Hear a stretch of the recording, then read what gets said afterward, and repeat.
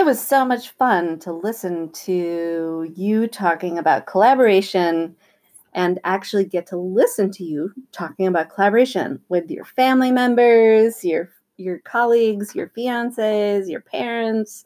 What a great smattering of the extended network of everyone that I got to hear. Thank you for doing that. So I wanted to review the kind of some themes from collaboration. When I listened to your dialogues, a lot of it was about the stress that happens when you're working in groups or small groups and the dynamic isn't excellent. Like somebody takes over or somebody doesn't pull their weight. So that kind of collaboration that issue and that kind of collaboration isn't really different now than it was in the past, except technology can allow you to track communication and participation so that you can hold people to account much better. So I have examples of that with wikis. I'll see if I can find one of the videos where I've already recorded about that. That's a pretty cool thing that you can do now where you can, so the way I do that is if you're going to have small groups collaborating, and this would be for, this isn't for little kids. This is for, I'd say 5th grade and up. You let them know ahead of time that they're going to both self-assess and they're going to peer assess on their participation in the group. And you define for them what the terms are. What will good collaboration look like? And then you have them self-assess. That's what I've done for you guys, right? So every week in your learning team, you're supposed to be self-assessing on if you did a good job. Did you show up on time? Did you make it easy to connect? Did you have your readings done? And because I had you record your scores in a place that everyone in the group can see, you could all cheat collaboratively. You could decide, let's just say we all did this, but we really didn't. But probably you're not going to do that. Probably, as you mentioned in your own post, it's not everyone who wants to cheat. It's just one person that wants to cheat. And because it's public now, everyone can see the scores that you're giving yourself.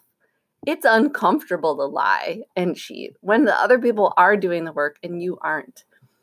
So that's one way to do it. Another way is you have people fill out a survey, and I can show you how I've done this if you want. But so they self-assess and then they evaluate the members of their group. Then you get a spreadsheet. We really have to do spreadsheets. And so then you get a spreadsheet and you sort the spreadsheet so that all the groups get together again, and you can easily look at the numbers and find out who the slackers were. Then once you find out who the slackers are, and that is going to be typically only 5 to 15% of the class. If you've done your work, so if you've done a good job of structuring the assignment, which is really about complexity of the task and accessibility for each participant. You need those two things. The task they're doing together needs to be complicated enough that it's worth collaborating.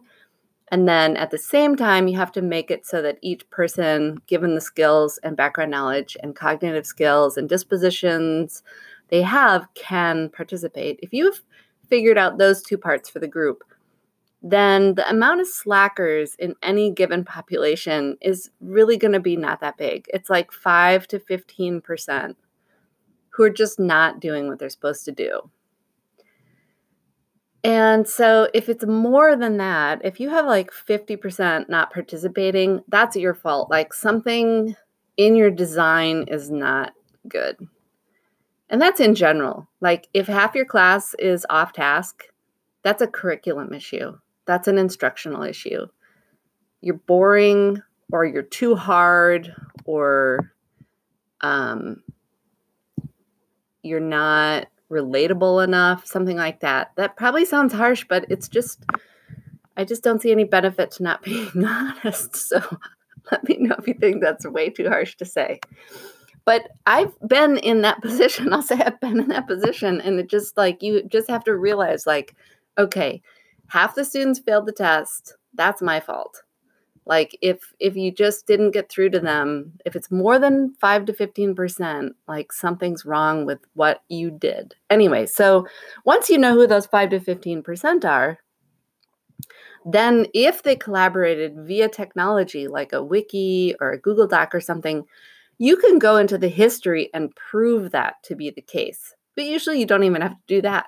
Then you give them a grade that's related to their effort and you talk to them about it and like have them really work on it and think about it. So I would love to say more about this, but that is long enough. So thanks for your thoughts and ideas. And next podcast will be about the new kinds of collaboration that can happen with technology. Thanks for listening. Get out there, make a difference.